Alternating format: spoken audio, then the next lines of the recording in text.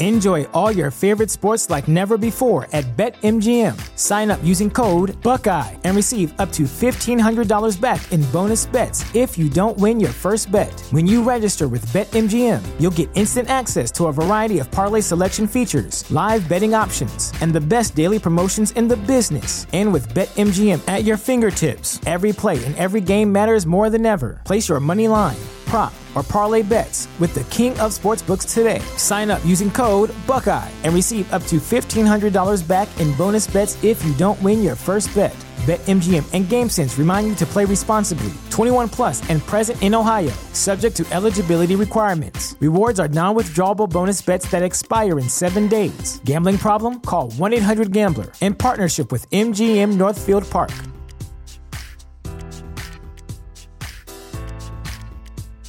Forever Dog. Just between us. Hey. Just between us. Hey. Hello, I'm Allison Raskin. I'm a writer, mental health advocate, and picky eater. Hi, I'm Gabby Dunn. I'm a writer, bicon, bisexual icon, wink, and I used to collect rocks. What kind of rocks? All kinds. I think you've said picky eater before, Fuck. maybe. Fuck. It doesn't matter. Keep it. No. Oh my God. I didn't expect that reaction. Oh, Are you okay? God. Oh, God. No. I can't believe it. Cancel the whole show. I should fire myself. Fired. Oh, God. Wow. I think I just run out of ways to define myself.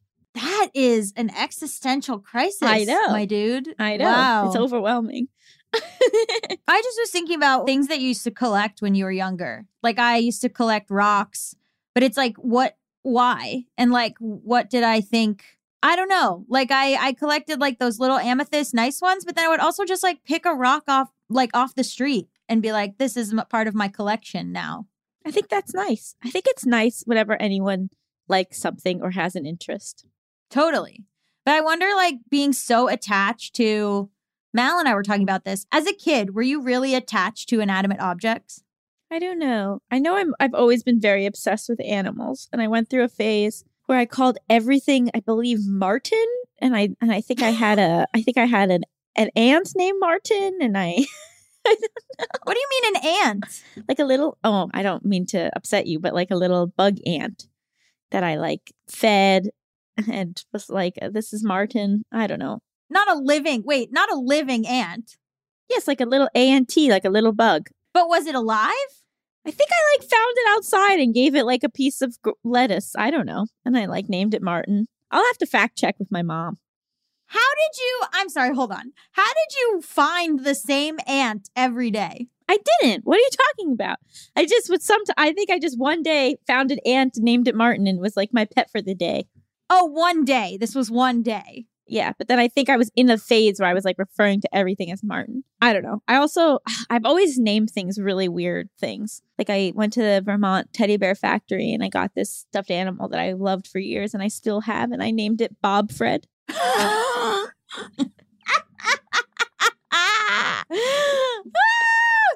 As like a dual name, or like that's Fred was his middle official name? Name is just Bob Fred.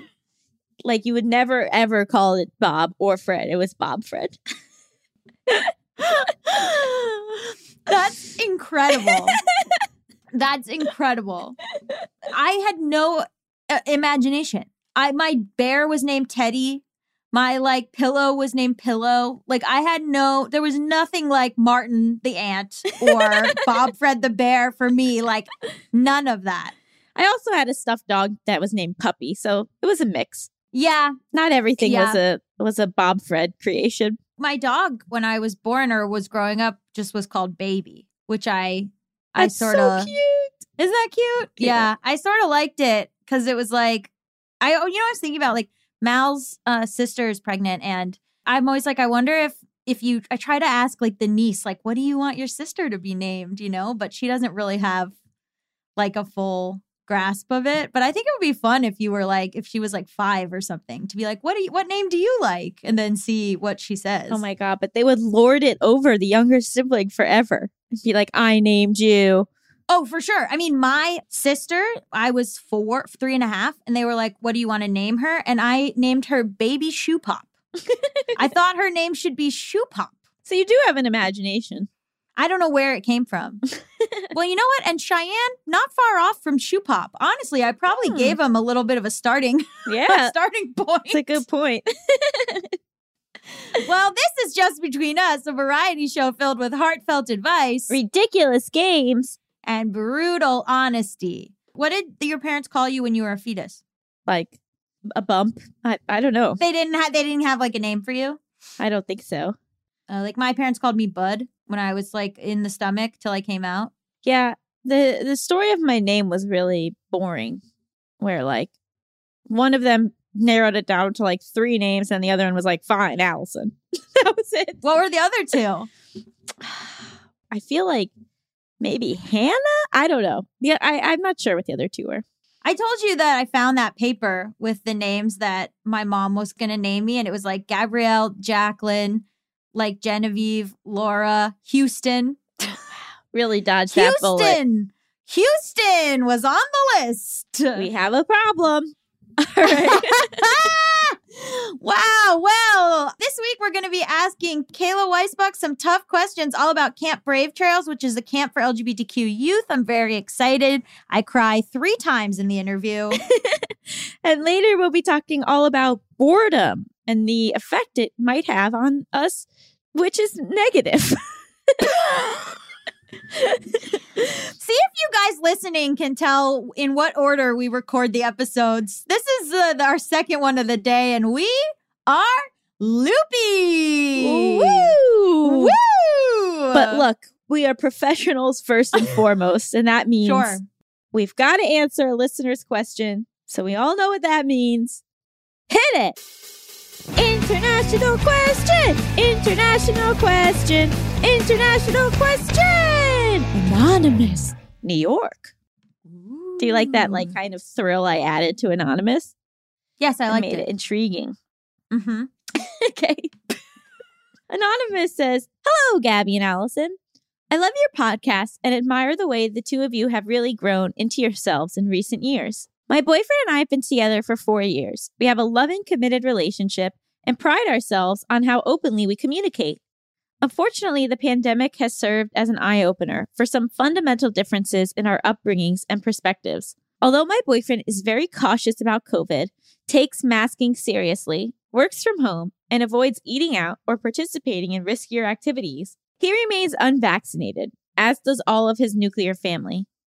I am 25 with a background in biology, working in healthcare, and personally value vaccination as incredibly important. As we've talked about this, it's come to my attention that my boyfriend was raised in a household that feared vaccination, only receiving those necessary to attend public school and idolize alternative medicine. I'm sad to watch how stressed it makes him to see how much his friends and coworkers disapprove of his choices. Despite understanding that common falsities like vaccines cause autism are just that, false, it seems like he still carries some irrational fear from his childhood. Although he's working on it, having honest and respectful conversations with me, coming with me to get my COVID booster, and reading pro-vaccine books, he's still very much controlled by the influence of his parents. I've expressed to him that it hurts me and worries me for conflicts in the future, like vaccinating potential children. I'm trying to balance encouraging him and giving him time to work through 25 years of conditioning, for lack of a better word, while also setting realistic boundaries and expectations for myself and coming to terms with the fact that if he isn't able or willing to work through this in a reasonable amount of time, this is a deal breaker for me. Any advice would be appreciated. Why did you pick this one?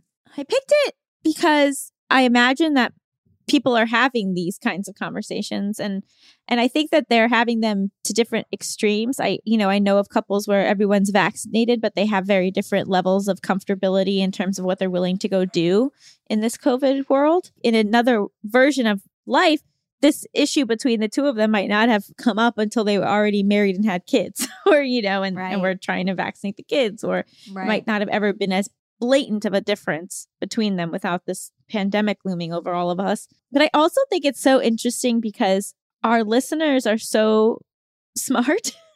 Yeah. And reading this, I was like, well, where's the room for advice? Because you're doing everything right. I know. And so that was also kind of interesting of like, even when we are taking a really balanced perspective on something, even when like what we're implementing is like what someone else might advise us to do, you can still feel like, I don't know what to do. Am I doing the right thing? If that makes sense. Mm-hmm.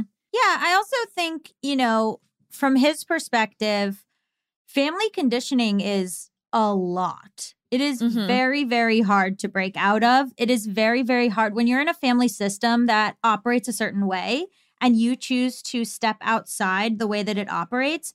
There's a risk that the system might fall apart. And so the people in the system close ranks around it. Something interesting that my therapist was talking to me about was because my parents have a little bit of a difficult time with Mal sometimes not because of Mal as a person, but because they want to have control. And then when I side with Mal on something, they're a little bit confused. And my therapist was saying they think that it's not your decision, Gabby, because they make the decisions for you. And if they're not making the decision, then they don't think that you can. And they think someone else must be.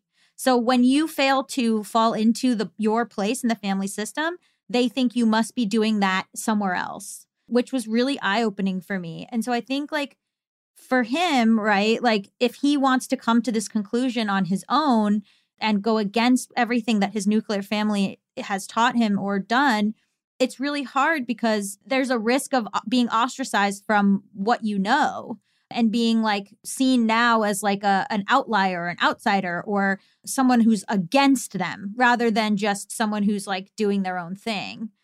And, with vaccination, it's become such a moral judgment. It's become such a thing of like, are you an ethical person or not? So if somebody gets vaccinated and you're not vaccinated, even if they're not saying so, it seems like they're saying I'm better than you. And like, for people who are anti-vax, I think it makes them defensive because it's like the media has and politicians and like, people who create like a binary political system, they've twisted it so that this like medical scientific thing is an indication of what side you're on, which then it's like you siding against your family. So I understand that it's really hard. I also think there's a lot of fear involved in Western medicine.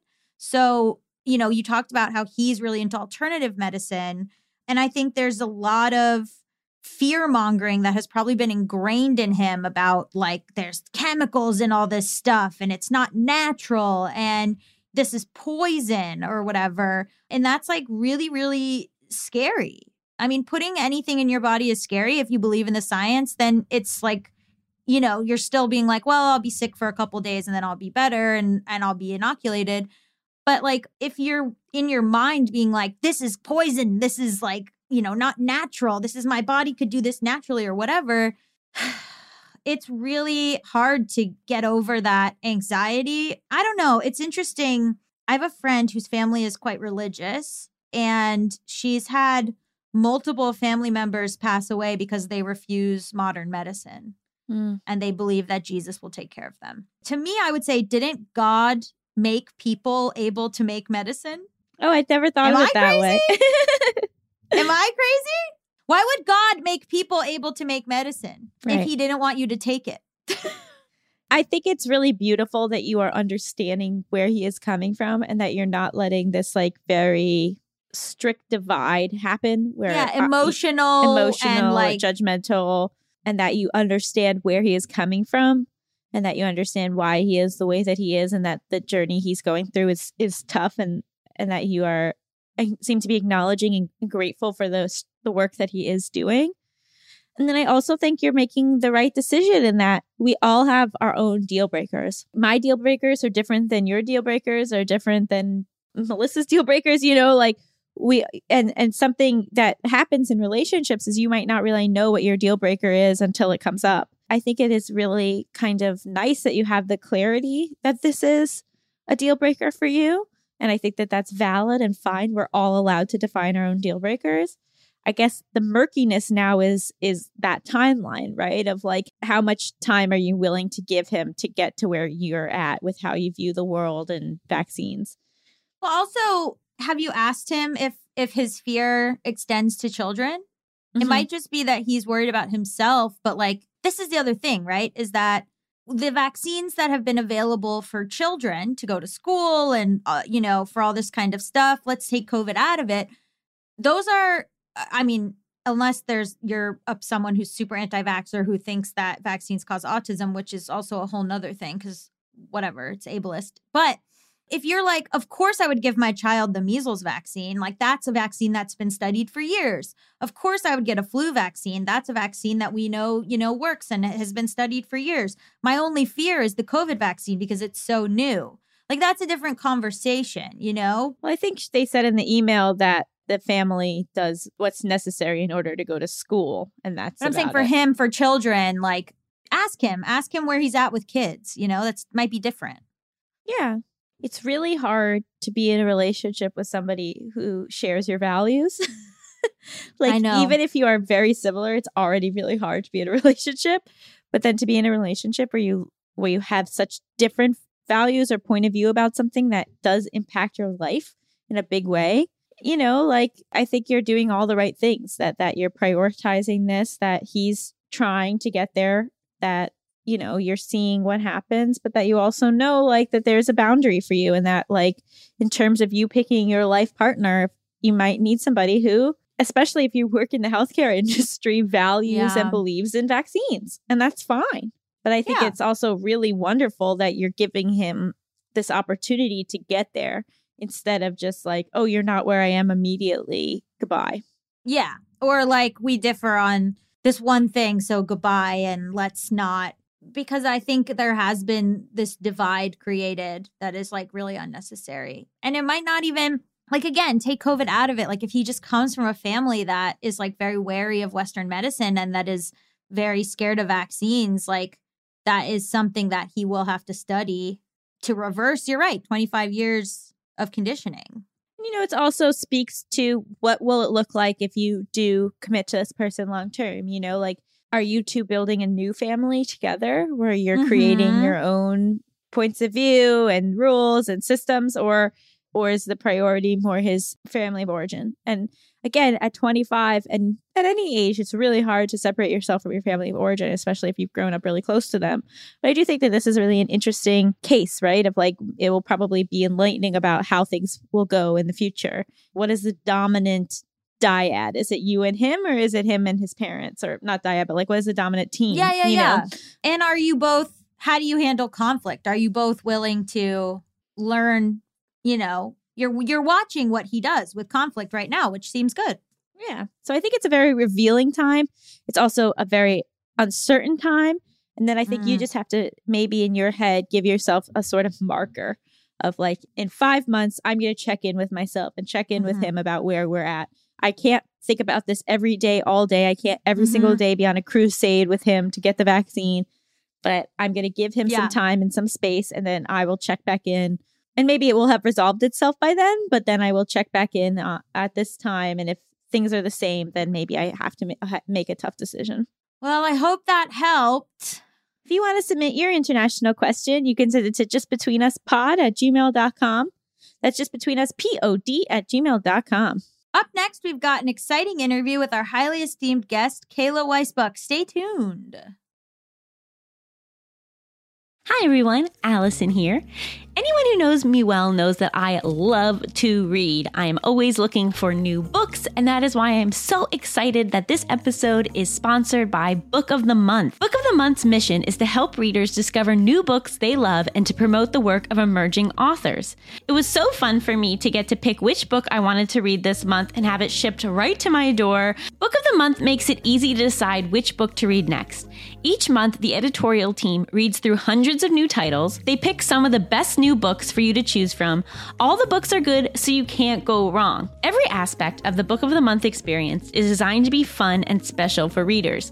They have a highly anticipated release at the beginning of each month. Books are delivered in this really adorable bright blue box, and there's a fun app to help you pick your book and track your reading process. They also offer great values on new release hardcover fiction. It's much cheaper than other options, shipping is always free, and with a loyalty program, you get rewards rewards and even lower prices the longer you stay as a member. My first book from Book of the Month was The Husbands by Holly Gramazio. I am tearing through this book. It is so fun. It's basically about this woman who one day comes home and there's a husband in her apartment and she's like, where did you come from? And then she figures out that every time her new husband goes into the attic, a new husband comes out. And she's like shuffling through all these different husbands from the attic, trying to figure out which one is the best. It is right up my alley and I love it so much. So if you want to take part in Book of the Month and have a brand new book shipped right to your door every single month, go to bookofthemonth.com and get your first book for $5 with code PEDALS. That's $5 off with code PEDALS. I cannot recommend this enough. Turtles All the Way Down is the acclaimed #1 bestseller by John Green, author of The Fault in Our Stars and Paper Towns. Turtles All the Way Down is now streaming on Max.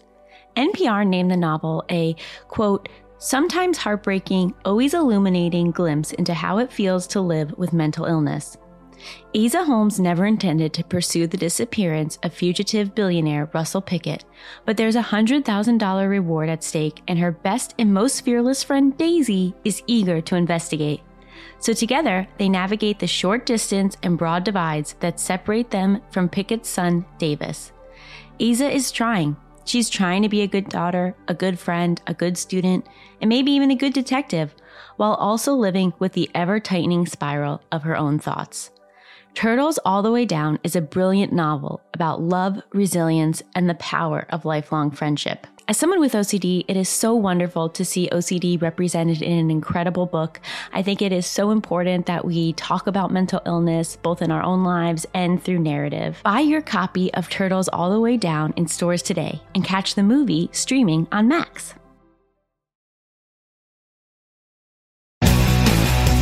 Just between us. Welcome back to Just Between Us. It's time for the juiciest, most scandalous, controversial segment known to all of podcasting. Tough questions. This week on the show, our guest is Kayla Weisbuck, the co-founder and executive director of Camp Brave Trails, a national nonprofit organization dedicated to LGBTQ plus youth leadership. They offer accredited summer camps, family camps, mentorship programs, meetup groups, and year-round leadership programming. Hi, welcome to the show. Hi, thank you for having me. Happy to be here. Basically, I wanted to have you on because there has been just an ongoing attack on queer youth. And I'm sure many of our listeners are very fully aware of this. But can you talk a little bit about what Camp Brave Trails is? Absolutely, yeah. So, we started out as really a sort of passion project. And when we first started out, it was very much like, okay, we're going to have just a few kids. We're going to have this incredible summer camp experience, but sort of flip a lot of the narratives on their head in order to really be affirming and welcoming to LGBTQ youth, which unfortunately camp spaces are often not that. And so over the years, we've really evolved where our residential summer camp programs are the heart of our program. But we've evolved to have a mental health program, a family camp program where we have LGBTQ parents and their children, because that is also a big area of need for our community. There's just not a lot of resources for bringing LGBTQ families together. We also do year-round programming and all sorts of other fun stuff. So it has grown and evolved so much over the years, and we are hoping to grow and evolve even more just to keep meeting the needs of our community. So what do you mean by a camp for LGBTQ youth? Like, what specifically was the need for that? I am a very story-driven person, so I'll sort of tell our origin story. But my wife and I, so we're the co-founders of Camp Brave Trails, and we met doing work at a local LGBT center. And we had the pleasure of being able to go into schools, into youth groups around Los Angeles, and do a lot of storytelling and narrative and 101, LGBTQ, various 101 type classes.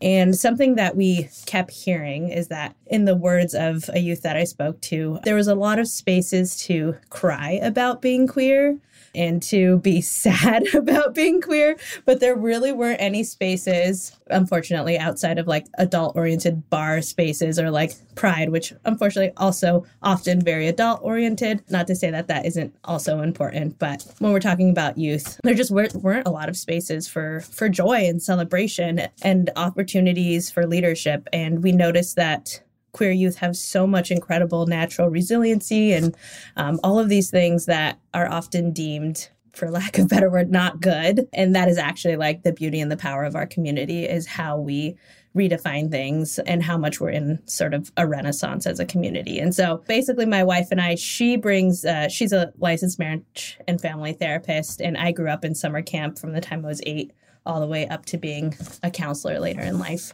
So really, it's sort of a merge of our loves, of my wife's love of empowerment and queer youth leadership and my love of summer camp, and the way that those two sort of came together made this gorgeous, ripe, like microcosm for all these cool things that we could try and all these narratives that we could redefine. Yeah.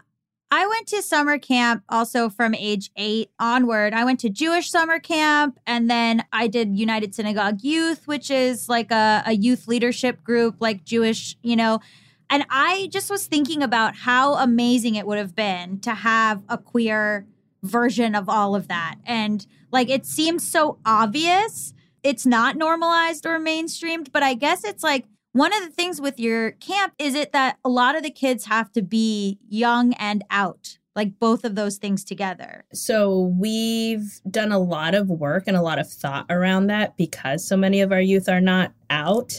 And so we always intentionally include the word ally in our marketing materials, on our website. And a lot of our youth do come as allies because we do have a robust leadership-specific training program, and that is transferable across all identities, especially when it comes to like social justice. So a lot of our kids do say like, hey, parent or guardian, I found this place. It's really cool. It's a leadership camp. I'm an ally. I have friends that are going, and they're able to attend that way. And then when they get to camp, they use whatever name, pronoun they would like to use. And we are very specific of never asking those things in front of the parent. We have campers that change their name and pronoun every day at camp. So we're very intentional about that. But it's always just out in the sense of like, being LGB mostly. But it's also being, maybe they're out as a lesbian, but they're not out as being trans. Right. And so it's so multi-layered and it's evolving. Every year we learn so much and we're able to, form to what the youth need. One of the things about camp, at least traditional camps, is it is very gendered, right? Like the traditional style where there's like boys bunks, girls bunks, separate activities, not allowed in each other's areas. So how does your camp look different? It's one of the most fun parts of our program is we just took gender and we threw it out the window. But yeah, we do all of our housing by age. So they'll be in age groups, and we just pair counselors together by 2 people who work really well together and balance each other out. So nothing is gendered. Yeah. And campers choose their activity. It's actually pretty neat. Everybody wears a name tag at camp, and we ask that they keep that name tag on throughout the duration of the session. But it's sort of an insert-based name tag so that campers can just swap out their insert as much or as little as they'd like. We have tons of extra inserts all over camp. And like I said, campers take advantage of that, and staff members too. Yeah, I saw in the video that you guys sent, which was like, I was going to cry, which was a montage of things at camp. You saw people doing makeup lessons or archery or all these kind of different things like that were just, all kinds of people were at all kinds of events. Okay, so there's this thing, right, that's like they can't possibly know at that age. They can't possibly know. And even like the sort of pushback on, let's even start with like, you can't possibly know that you're gay or a lesbian or bisexual. Let's just stick with sexuality at first. So how do you like push back on that? Oof. Well, first of all, I'd just like to say that the amount of emails I get from parents that are like, I have a 3, 4, 5, 6, 7-year-old and they know, and, again, insert narrative here, but I know that always isn't enough for people. But, in the same way that, you walk down the aisles at Target or Walmart, wherever you shop, and there's the shirts that say like, I don't know, some very heteronormative thing. Like, Yeah, it's like a shirt on for like a baby boy that's like, keep the girls away or what. heartbreak. Yeah, I'm going to break your daughter's heart or, whatever.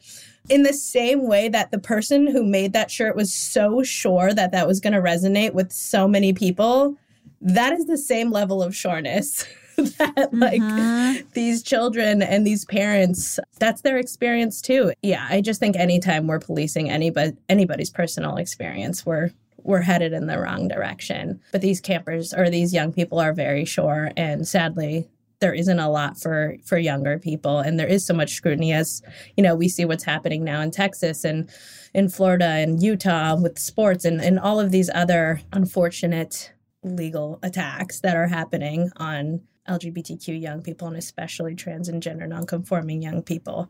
It's heartbreaking and it's terrifying, especially for parents. And now parents are being targeted as well for being supportive. And so I think we could go on about that for a very long time. No, of course. How young is the youngest kid that's there? Primarily, our program is designed for as young as 12.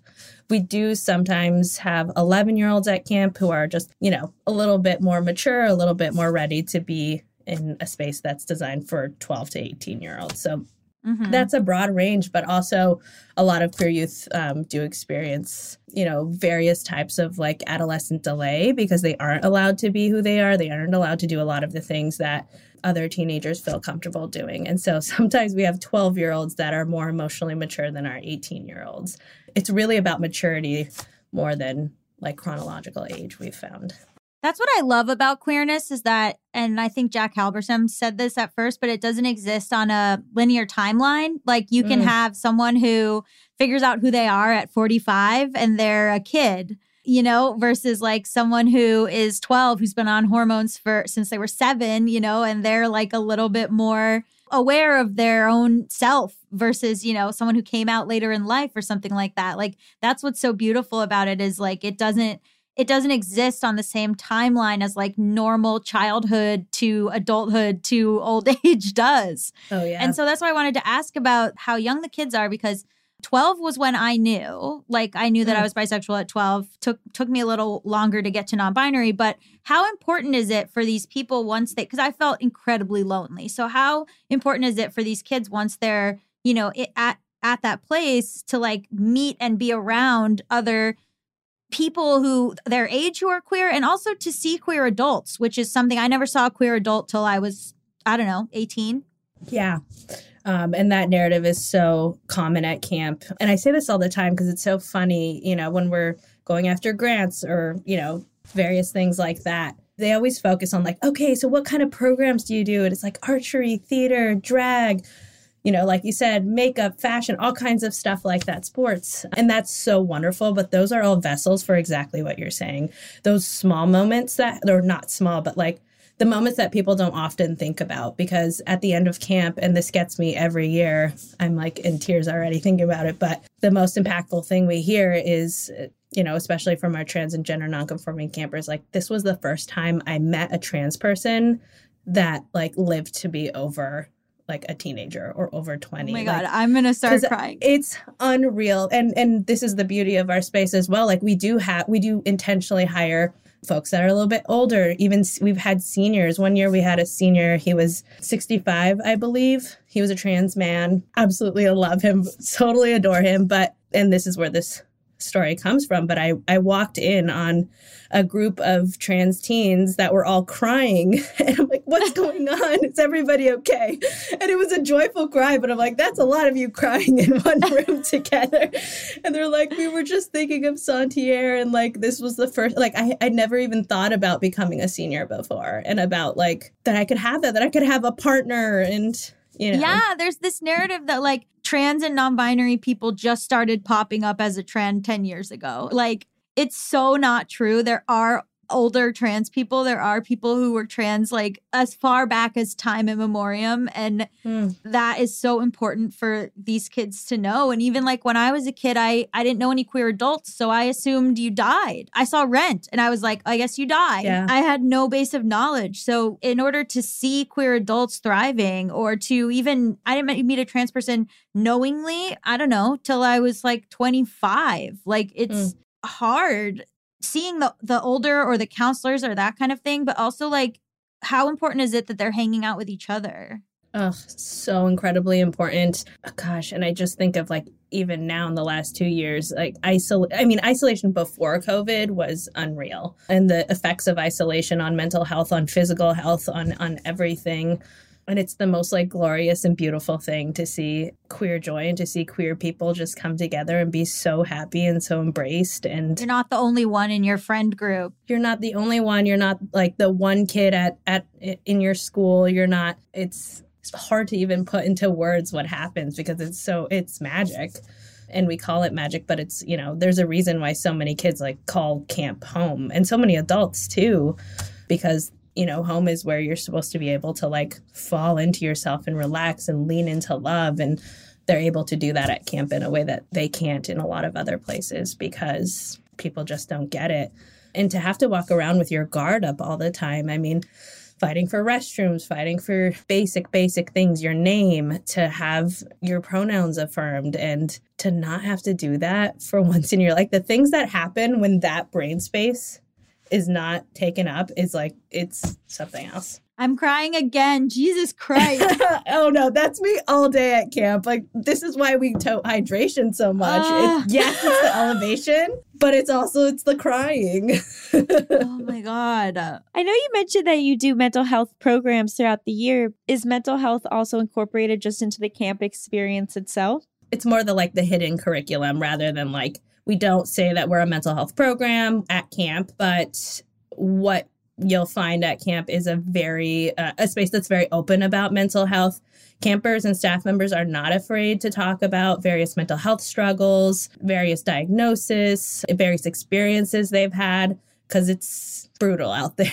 And to be able to share their experiences about being in the mental health and medical field and navigating that together for better or for worse is really, really powerful. So it's not necessarily, the mission of our camp specific program. But we do a lot of in our leadership workshops, you will find various stress management, talking about anxiety, depression, talking about stigma, stuff like that. But those are all choose your own adventure. So campers can attend those or not. If they need that and want that, they can find that at camp. You've kind of touched on this, but what are some of the programming that is unique to your camp that either is in the leadership side or the LGBTQ plus side? On the more quintessential campy side, we do a lot of the similar things that you'll find at other camps. Like I said, archery, but it always has a queer twist. So it's archery, but most everybody is dressed up in some sort of drag or costume. Or we'll have arts and crafts, but they're making candles to honor queer people throughout history that they maybe didn't know about or that bring them strength so that they can take it home and do that. Or it'll be outdoor education with a focus on environmentalism and how it affects indigenous communities or queer communities or low-income communities. So we always try to squeeze the lemon a little bit harder. Like I said, it's never for face value. There's always just a little bit more going on. And then we have the, cool stuff to honor our culture, like drag and various types of fashion design. We have sports is a really interesting place at camp too, because oftentimes sports is very loaded for LGBTQ youth. And so we have a really hard time getting campers to sign up for sports. But whenever a lead is able to just sort of, again, redo the narrative and tell their story as to why sports is important to them and what sports and moving your body can mean for you as a queer person and how it can be done in a way that's affirming. It's oh my God, it's so beautiful and totally it's unreal. Choir too. We did a choir program this past year and kids were nervous because they're my voice changed. And, when they went on hormone therapy. Their voice changed. Yeah. And so they got really nervous. But we had a trans choir teacher and they were able to make the most beautiful choir again. I could not, I stopped going on rounds every day to that program because I have too much to do to lose it today. Is the most beautiful thing. I'm like, I'll just see it at the showcase at the end of camp. Y'all got it. This is beautiful. I get it. Yeah. Yeah. And then on the more like heady side of things, we do various types of leadership workshops. So, we were talking about history earlier. We have queer history, which is extraordinarily important. It's amazing how many young people don't know about the AIDS crisis and don't know about a lot of indigenous and ancient queer history that is so important, because then we know that we've always been here and these narratives have always been here. We also do like things like sexual health, which it's hard to find good sex education in regular school for anybody. But when you're talking about queer bodies, if we want to lower the risk of various health concerns that, often plague our community, we need to start with young people. And so we offer things like that, but also like public speaking on the more wholesome side, public speaking and going for your first job, knowing your rights as an LGBTQ youth, intersectionality, how race and gender, it's so endless. It's very cool. It's stuff they're probably missing in their everyday life, which is great. That's always the key, is like, hey, what are they not getting, or what are they trying to get in spaces that are not safe? Online communities can be super, super life-saving and incredible, but they can also be harmful. And so again, just giving them tools to navigate, mentors to continue to connect with, that's the goal. We're going to take a quick break, but stick around.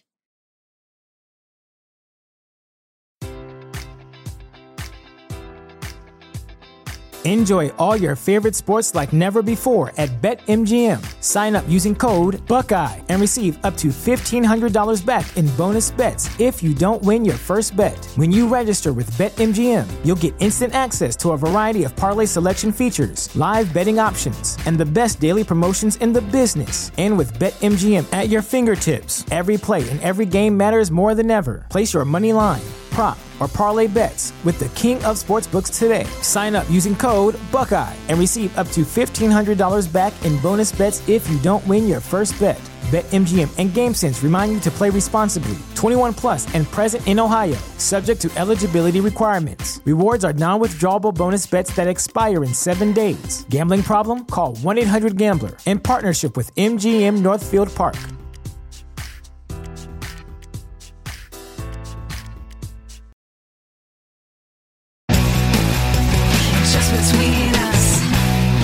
And we're back. I'm curious your experience with parents. Is every parent who even contacts you with interest of sending their kid, do you find them to be relatively accepting just in the fact that they reached out? Or have you had some parents where like once they learn more about what you do, there's a lot of pushback and resistance? Whew, talk about a spectrum. There is a spectrum of parents.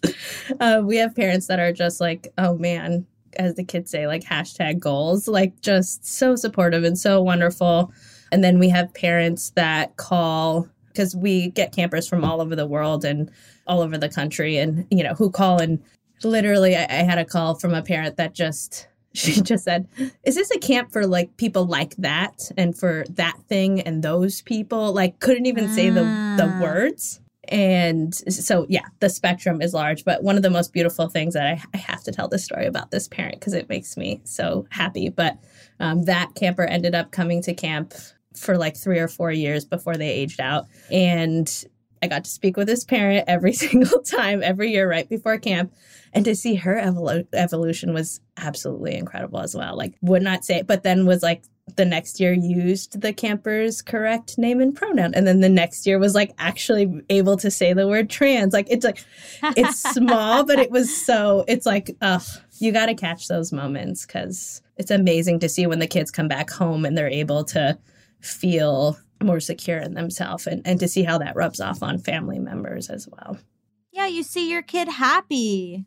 So, you touched a little bit on sports, and this is such a hot topic that drives me nuts. But can you talk about the effects? Because you were saying it makes, kids not want to play sports. And can you talk a little bit about the effects of transness in sports and what this is doing to kids, what message it's sending?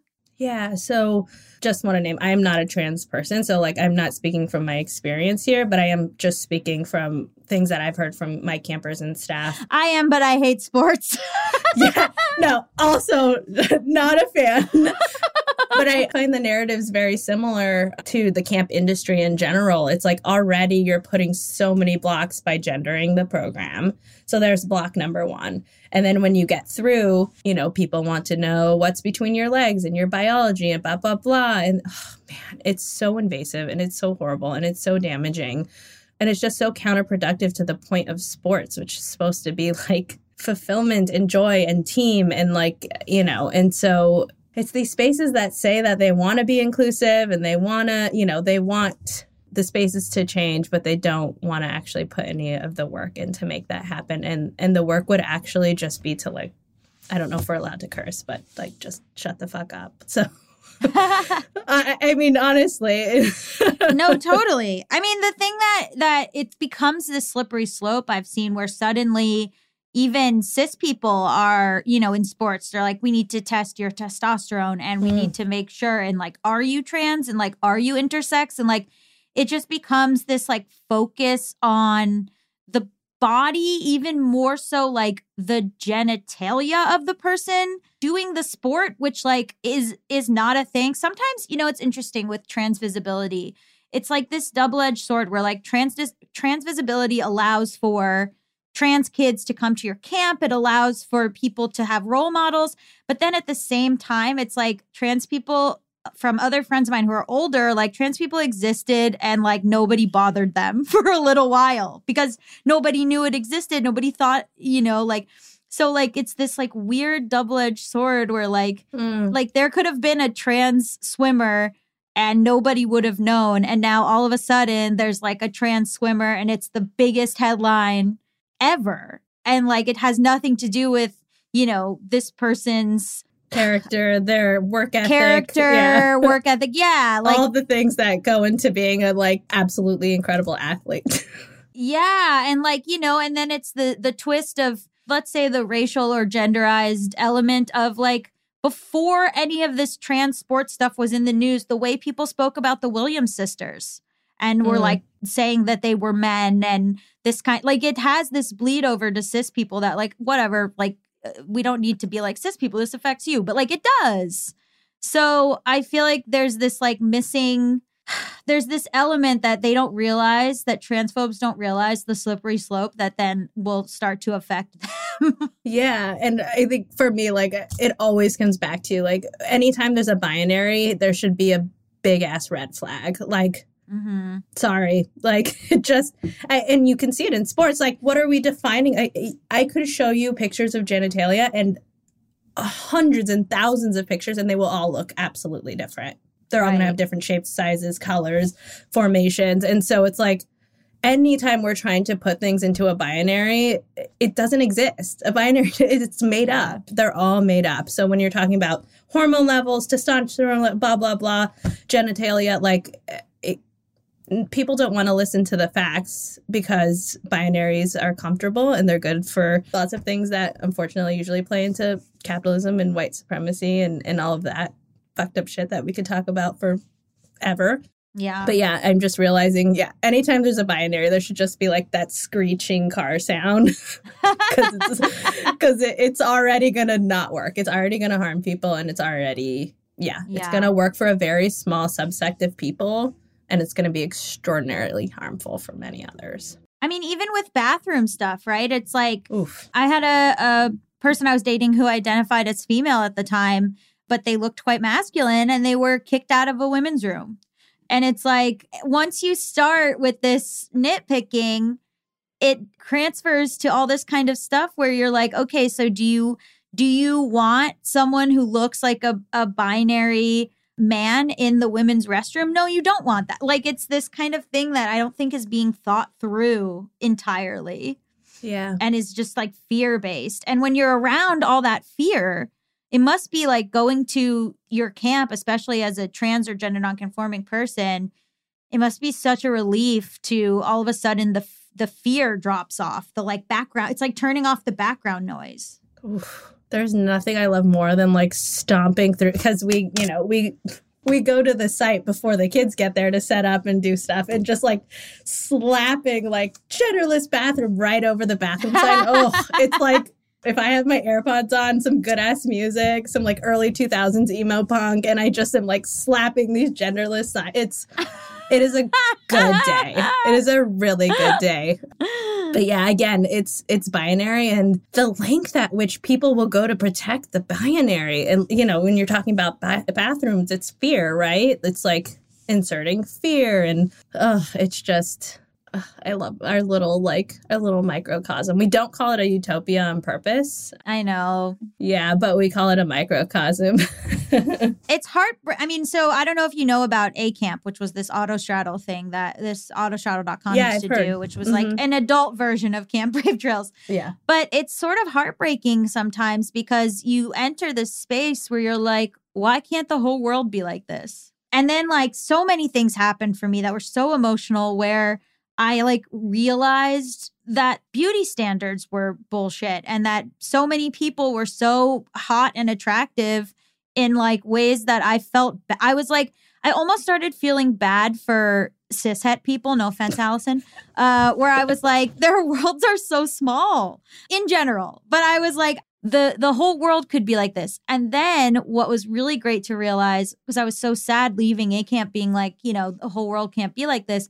But what was beautiful was like, wait a minute, like I'm an adult. Yes, it can. Like I'm an adult. And then my like entire friend group situations I put myself in, where I went, what my hobbies were, all of it changed to like reflect basically the world that I had thought, because I grew up in a cishet society, was like, you know, like you said, a utopia. I was like, oh, this is a utopia. And then you go, no, it's not. You can just make it. And you know what? It's not a utopia, because people break up, bad things happen. Like, I hope that a lot of the kids that you work with, I hope that they, as they get older, they realize, you know, this is something that you can seek out and can be your everyday. Yes.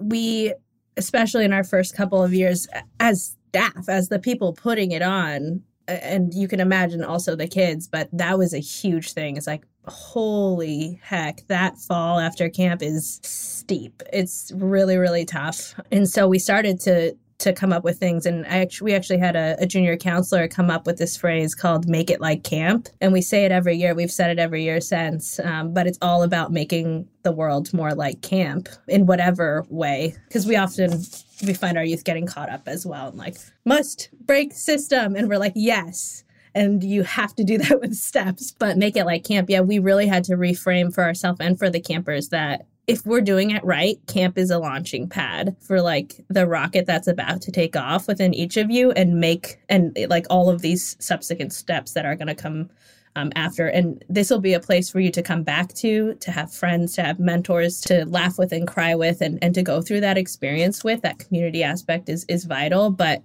like ultimately that's the mission and the goal of the program. And that's why we stopped calling it a utopia, because the kids they would call it a utopia all the time, and we started calling it a microcosm. But also to like acknowledge the fact that we are far from perfect as a space, and we are ever evolving. You know, we have things that we work on all the time and that we need to improve and we need to grow with. And if we like name us as a utopia, then there's no space for that growth. And we want that for our campers and staff members as well, to always be like questioning and growing and evolving, because that's when we can get into problems even within our community. Yeah, the romanticization of, you know, and I'm guilty of this, where I used to be like, sort of play this stereotype that like my relationships with men were worse than my relationships with women because they were men. And then it's kind of like, oh, actually, no, like anybody can be a piece of shit. You know? So yeah, you're not absolved because you're queer. Yeah, exactly. Although it definitely, but I get what you're saying, and I like resonated. We're all just in a microcosm here. But I resonated so much with what you were saying with like A-Camp, because even on a personal, like I'm a fat, curvy girl, and it took me so long to own that. And that is something that happened at camp that the campers taught me. Like they requested a fat phobia workshop, and I sat in on it, and it blew my mind. First of all, the teens are fine. Like, they're what they know, it's unreal. It's absolutely unreal. But it's like, yeah. And even after that workshop, as a staff, we so deeply processed that and processed fat phobia and like the way that we see the world now, the way I see the world now is so different. And like you said, it's like loving yourself and being attracted to, various types of body. It's to decolonize your mind is like exactly. It's such a journey. Full-time job. Such a journey. Exactly. Full-time job. Yeah. Thank you, teens. Oh.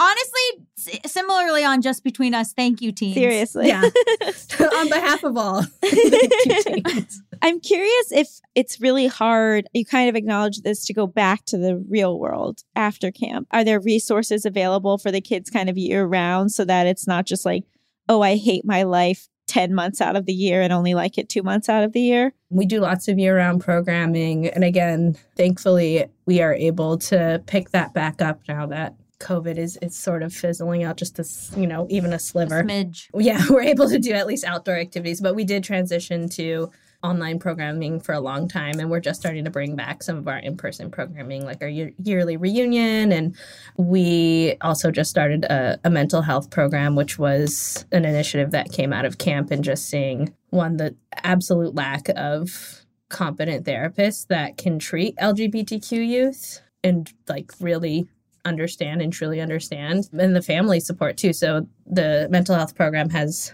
a family and parent side to it that we do groups with, and a youth side that we do groups and individual therapy with. So those are some of the ongoing supports, but we do talk a lot about resources and various things at our workshops and programs and stuff like that. But it's never enough, sadly. It just, right. even the most that we have the capacity for is still sorely never enough. And have you had a lot of former campers or current campers reaching out about these horrible legislations that are passing in Florida and Texas? How has that sort of changed, the atmosphere? Yeah, there's a lot of just grief. And I think it's something that we want to teach our campers to do is you have to grieve. You have to grieve these things and you have to feel them, because I think it's really easy for, people to see us in celebration at like pride events and stuff like that. But there's a lot of grief that comes with it, and the beautiful ways in which our campers choose to grieve together.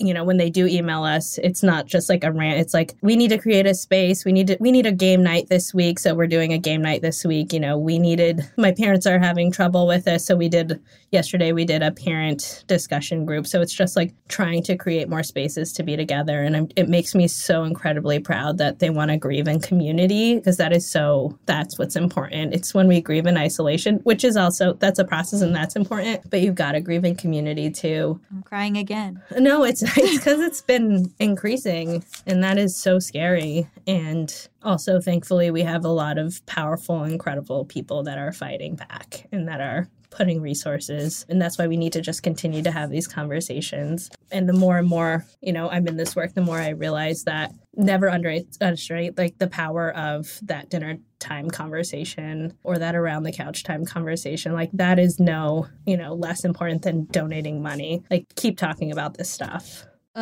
Just reminding me this past week, it's so timely too. And also like this past week, I was watching Drag Race UK versus the world, and this queen, well, first of all, 4 queens on season 14 are trans. Wow. Which is incredible. Yeah, that is incredible. Out on the show, which like used to not be thing amazing. And then on UK versus the world, one of the queens, Blue Hydrangea, was talking about not being sure of gender. So not just coming out as trans, but like talking about not being sure and like thinking maybe they were trans, thinking maybe they're neither male nor female. They don't know. And I was like sitting watching it with my parents because I was home. My parents are not homophobic at all. Very liberal, very leftist, blah, blah, blah. Cannot nail the pronouns. Just can't get it. And so like I was watching that with them and I didn't have to say anything. I'm just sitting there and I'm like, I'm just going to let Blue take this one. Yes. And it was like, that's the importance, right? Yeah. I don't have to say anything. I just have to afterwards go, well, that was interesting. Yeah. And now we're doing that for the littles, right? The littles that are being targeted right now. We talk about that so much at camp amongst staff, but like queer eldership and how because of, AIDS and a lot of other terrible things that have happened to our community. There aren't as many, I know. We don't have elders. We have very few elders. We have lost an entire generation. Right. And so it's on us, 20, 30, 40-year-olds to be elders to this next generation.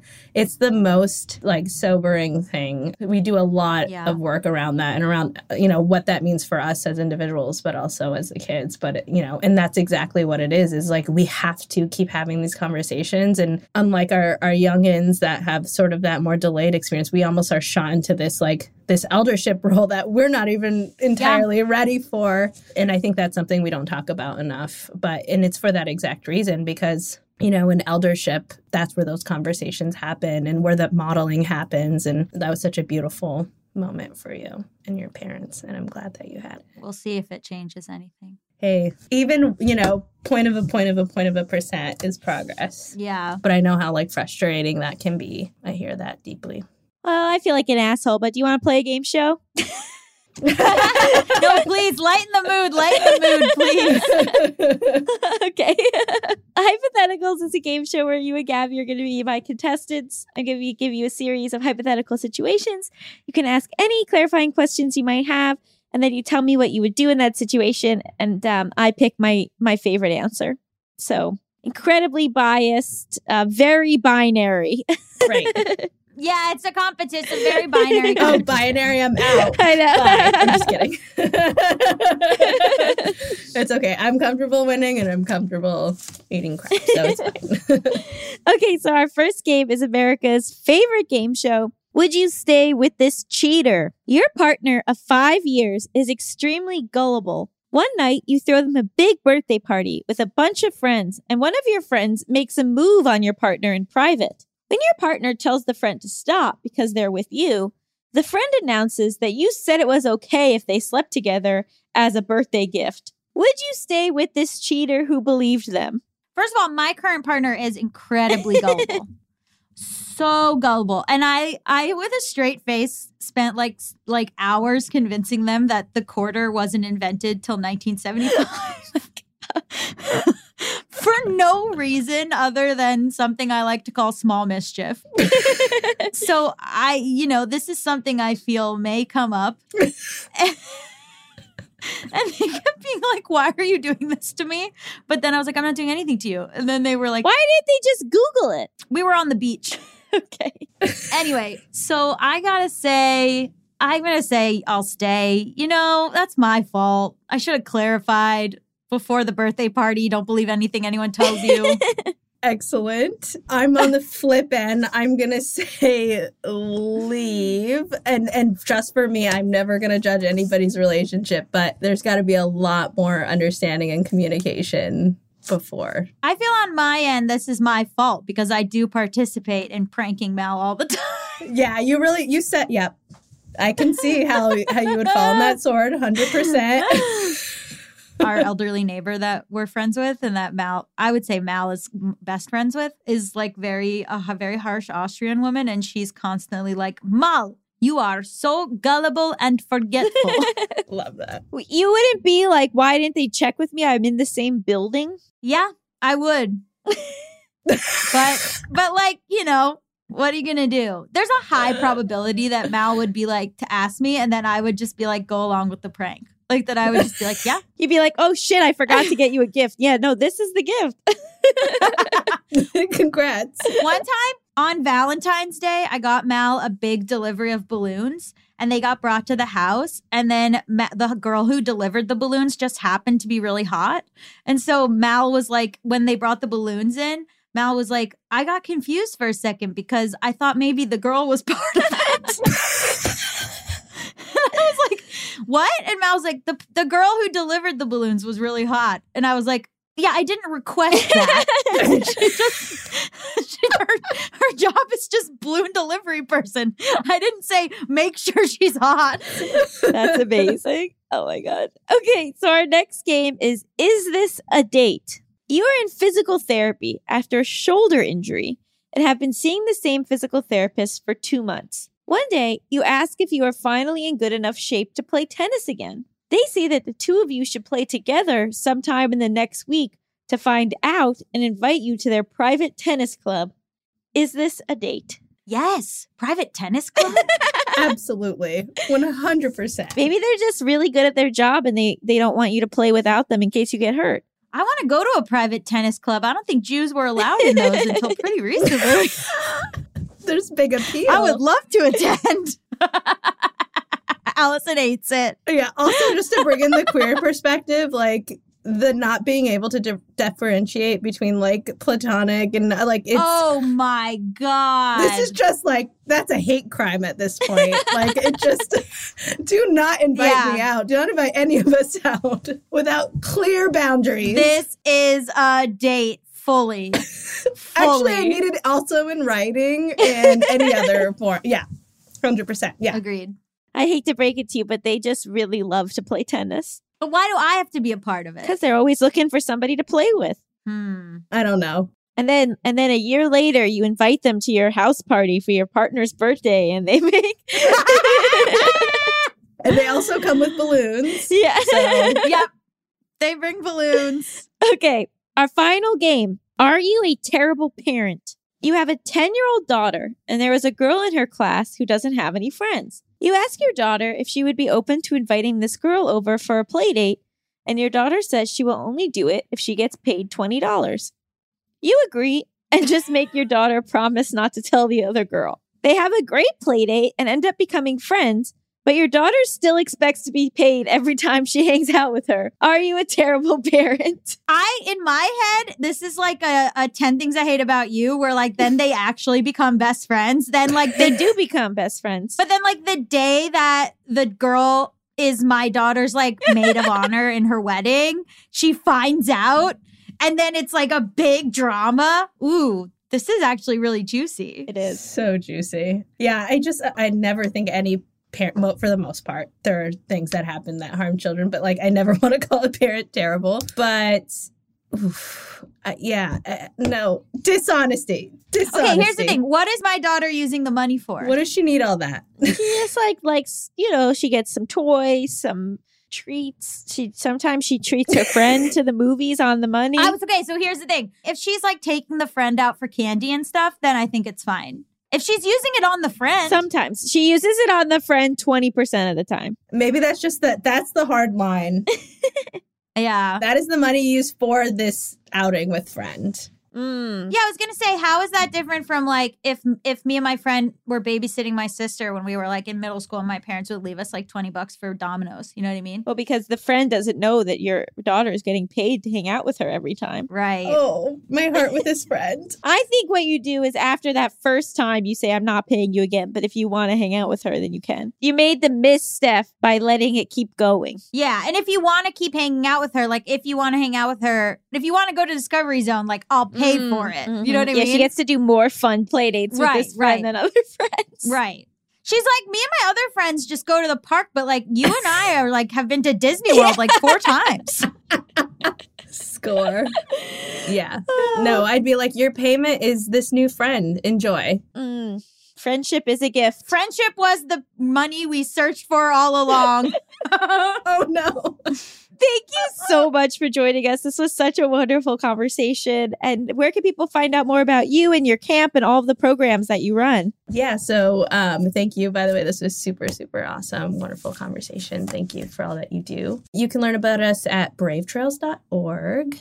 That's our main site where we have all of our registration and everything for all of our various programs. We are also very active on Instagram and TikTok because that's where the teens hang. Yeah. At Brave Trails, and then Facebook as well for if you're still hanging on.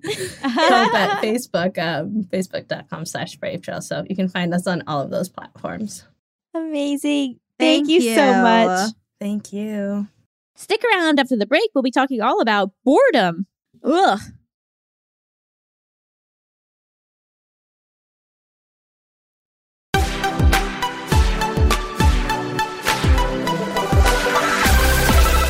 Welcome back to Just Between Us. It's time for topics. XXXXXXX, baby.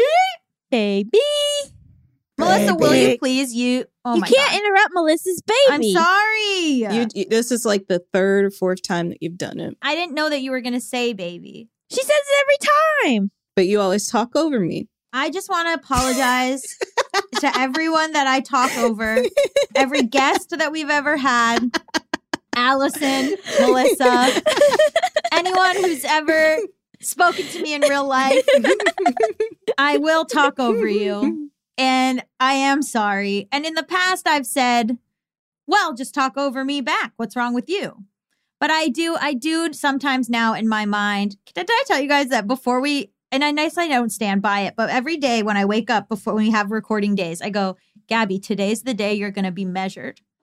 Today's the day you're going to come be on the show and you're going to talk in a soft voice. No. And you're going to think about what you're going to say and you're not going to talk over anyone. And then every day I sit down and as soon as we hit record, I'm at an 11. I would think something was wrong if you did that. And also, I can now adjust how loud you are. So I've just been adjusting it with our app that we use now. So I do it live. So it's not loud for me. I'm dying.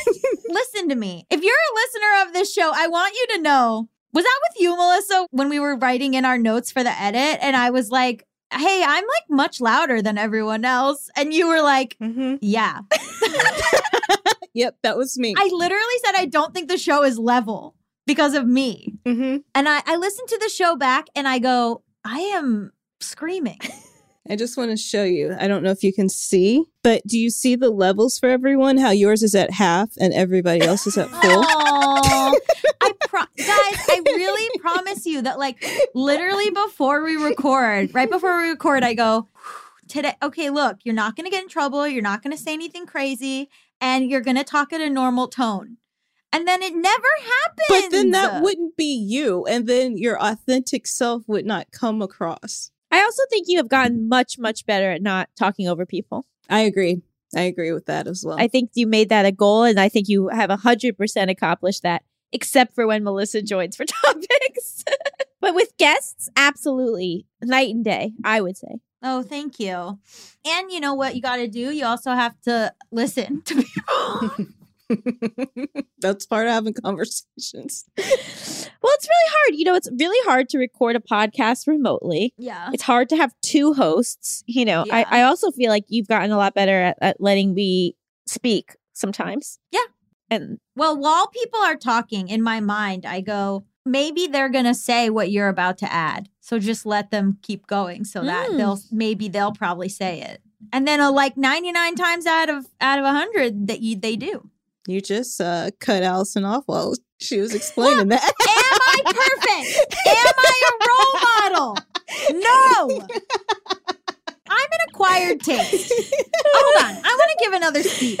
okay. Here we go. Okay. I don't often look at the comments. And sometimes I do. And are a lot of those comments that Allison is giving great advice and is very measured? Yeah. Are a lot of those comments, I wish this show was just Allison? That's not true. Yeah. Oh, girl. Well, if you're interested, I do have my own podcast called Emotional Support Lady on Substack. Exactly. And guess what? Guess what, haters? This show could just be Allison. No. So then It would be a different show then. Totally different. exactly what I'm bringing, it's spice, it's flavor, it's a different drum beat. It's called levels. You know what I mean? You're losing me a little, but I get the vibe. I'm just saying, if I'm an acquired taste, and if you don't want to be here, don't be here. Okay. I tell people that all the time. What? That you're not being forced to be here. Like, you don't have to be here. Exactly. It is a choice. Yeah. Right. We're not like news anchors on a major network. No. We're just And like, even then, you have choices that you Yeah. can listen to. There's some weird guy who, like, I always love when, like, a hater starts commenting a lot, but it's clear they listen to the show every week. Just like, speaking of boredom, right? I'm like, why are you so mad, but you listen every week? I guess it's a hate listen. Okay. I don't really do that. I don't really engage in content I don't like just to get angry about it. Yeah, you have a finite level of time on this planet. If you want to spend literally an hour and a half listening to us every week and then be upset, like, that's your hobby. Some people just like to feel things, and some people, the feelings that they like are hatred. So maybe they're happy 95% of the time, but they have to listen to this podcast to bring out their hatred. And guess what? It's adding to listens. So great. Thank you. We'll take it. Just don't leave a negative review. Anyway, I don't even know if we need to even cover this topic much after what just happened. I'll just say when I'm bored, my anxiety, it goes off the charts and I start to really struggle and I become my worst self and I fear boredom more than sadness. Anyway, what do we rate this episode? Can we save boredom for another episode? Because I really want to talk about it. Yeah, we'll do Boredom Part 2. Yeah. Okay, we'll do Boredom Part 2. Stay tuned for Boredom Part 2. Anyway, wow. I rate this episode 45 out of 44. Me crying and Kayla crying, talking about trans youth. Oh, I wanted to say this. I love when my weeks are kind of like themed. And this week I've been directing an audiobook that's on theme for this week's episode. And so it's about this non-binary person that transfers into a 6th grade class. Oh. And then this girl finds out like that she's attracted to the non-binary person. And so they're figuring out their own identity. And then they also find out that their dad is trans too. And their dad's been keeping away it's a from novel? it. Yeah, and it's a kid's book, which is great. Wow. Amazing. Yeah. Oh, that's so cool. Yeah, it's been real interesting and fun and love sad. There's a lot of crying too. Yeah. Yeah. Me and the narrator have been crying during it, but it's a good book. Wow. Yeah. Wow, what a theme. I have my first tea appointment on March 2nd. I don't know when this will come out, but we'll see. I said I'm going to have to answer 3 riddles and then they'll give me testosterone. I assume. Anyway, what do you rate this episode? I will rate it 22 out of 19 family influences. Okay. Well, guys, thank you to Kayla Weisbuck for being our guest. It was a really heartfelt conversation. And this is, we've entered chaos territory, but Just Between Us is a Forever Dog production hosted by me, Allison Raskin. And me, Gabby Dunn. Produced by Melissa Diamond Montz. Edited by Coco Lorenz. Executive produced by Brett Boehm, Joe Cilio, Alex Ramsey, and Tracy Soren. Brendan Burns composed our killer theme music. To listen to this podcast ad-free, sign up for Forever Dog Plus at foreverdogpodcast.com/plus. Check out video clips of our podcast on youtube.com/foreverdogteam or on our YouTube channel, youtube.com/justbetweenusshow. Make sure to follow us on Twitter, Instagram, and Facebook at Forever Dog Team to keep up with all the latest Forever Dog news. Also, at Allison Raskin, at Emotional Support Lady, at Gabby Road, at BWM Pod, and at She Is Not Melissa. Also, Allison, what's your Substack? My Substack is emotionalsupportlady.substack.com, baby. And I'm patreon.com/Gabby Dunn. Bye! Bye! Forever Dog.